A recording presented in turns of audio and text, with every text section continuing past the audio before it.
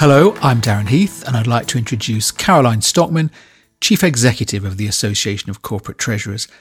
Today, Caroline will draw on her extensive experience to share some valuable insights on leadership, developed over a full and rich international career, and this time focusing very much on external stimuli in a pandemic context.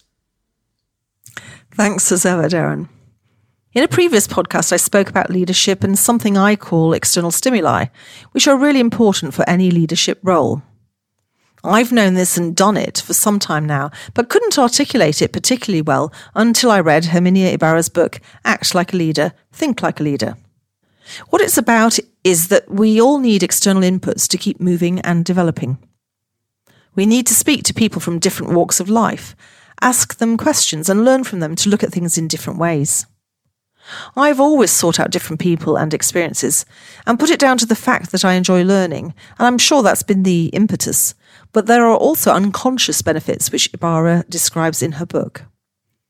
Going out and meeting new people, building relationships with people very different from yourself, and making connections between things from quite different situations are all extremely helpful to a leader. Without an injection of new and different ideas, the leader can become stale and ineffective. And this injection can come from joining a professional event, speaking on broader topics with business relationships, joining clubs and taking up new hobbies, for instance. Even attending something with a friend that you wouldn't normally consider can start to get that external stimulus going, which can lead to all sorts of interesting developments. And whereas some people might think this isn't a focused approach, there is something about connections, coincidences, and serendipity that I've often experienced, which suggests to me that this is as important as the other activities we undertake.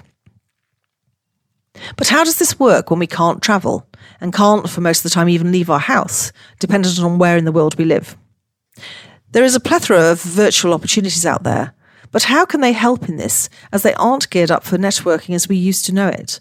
And only some providers, and I'd like to suggest the ACT is one of these, have been doing their utmost to create an environment which is conducive to this. An example of great virtual networking and external insights would be the ACT's Not the Annual Dinner in November 2020. We mixed technologies to provide an experience where people had great entertainment and thought leadership, alongside being rotated into cosy virtual rooms of 3 to have a chat. The feedback was fantastic, as although some had been sceptical, especially as it was nearing the end of a long, zoomed-out year, the evening provided something that had been missing for too long. And as one guest said, "This is the best night I've had in a long, long time." And the content may have sparked different ideas with different guests. I myself, for instance, found the insights by Yitzhak Kramer, the corporate anthropologist, on how we work in the office as a kind of tribe with tribal norms, and how in that context the pandemic has affected us, quite fascinating. The world is also getting smaller. The trend was already there, but COVID has meant we have connected even more on an international level, whether in a work context or through social media. As Louis Theroux said to me when I was preparing to interview him last year for the dinner I've just mentioned, there's a sort of marinade of social media going on. People are immersing themselves in it, and then their perspective is becoming more and more international as they join movements such as Black Lives Matter. If you haven't been thinking about this, then it's something I'd recommend. To make more international connections and learn what is happening, what people are thinking outside of your own geographical context. You can be intentional about using the technology to widen your scope of influence. And in this case, I don't mean how you influence others, but how you are influenced.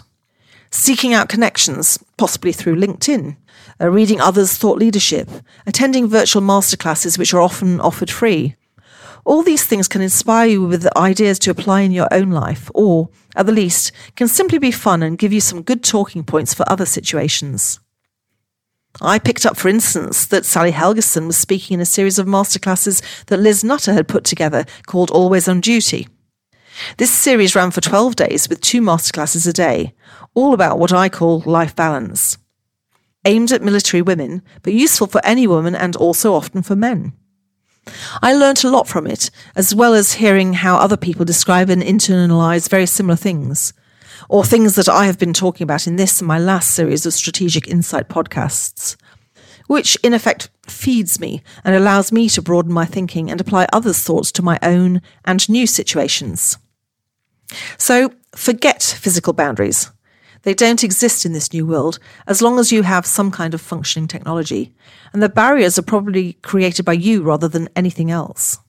Get out there and network, learn, share and broaden your mind, as you actually have time to do it if you intentionally and purposefully set time aside for your own leadership development. Join new groups, whether it's a Facebook group for those who love crows, or a tweeters fellowship where you note that they're really popular, or indeed a LinkedIn group for something not directly related to your normal job, perhaps. These opportunities have been there for a while, but they've grown through COVID, as has our opportunity to tap into them. Look at the wealth of articles and advice on the ACT's Career Hub, where leadership experts from outside of Treasury give all kinds of insights that you haven't had time to focus on in the past. To pick up on an earlier podcast, what are you waiting for? Seize the day.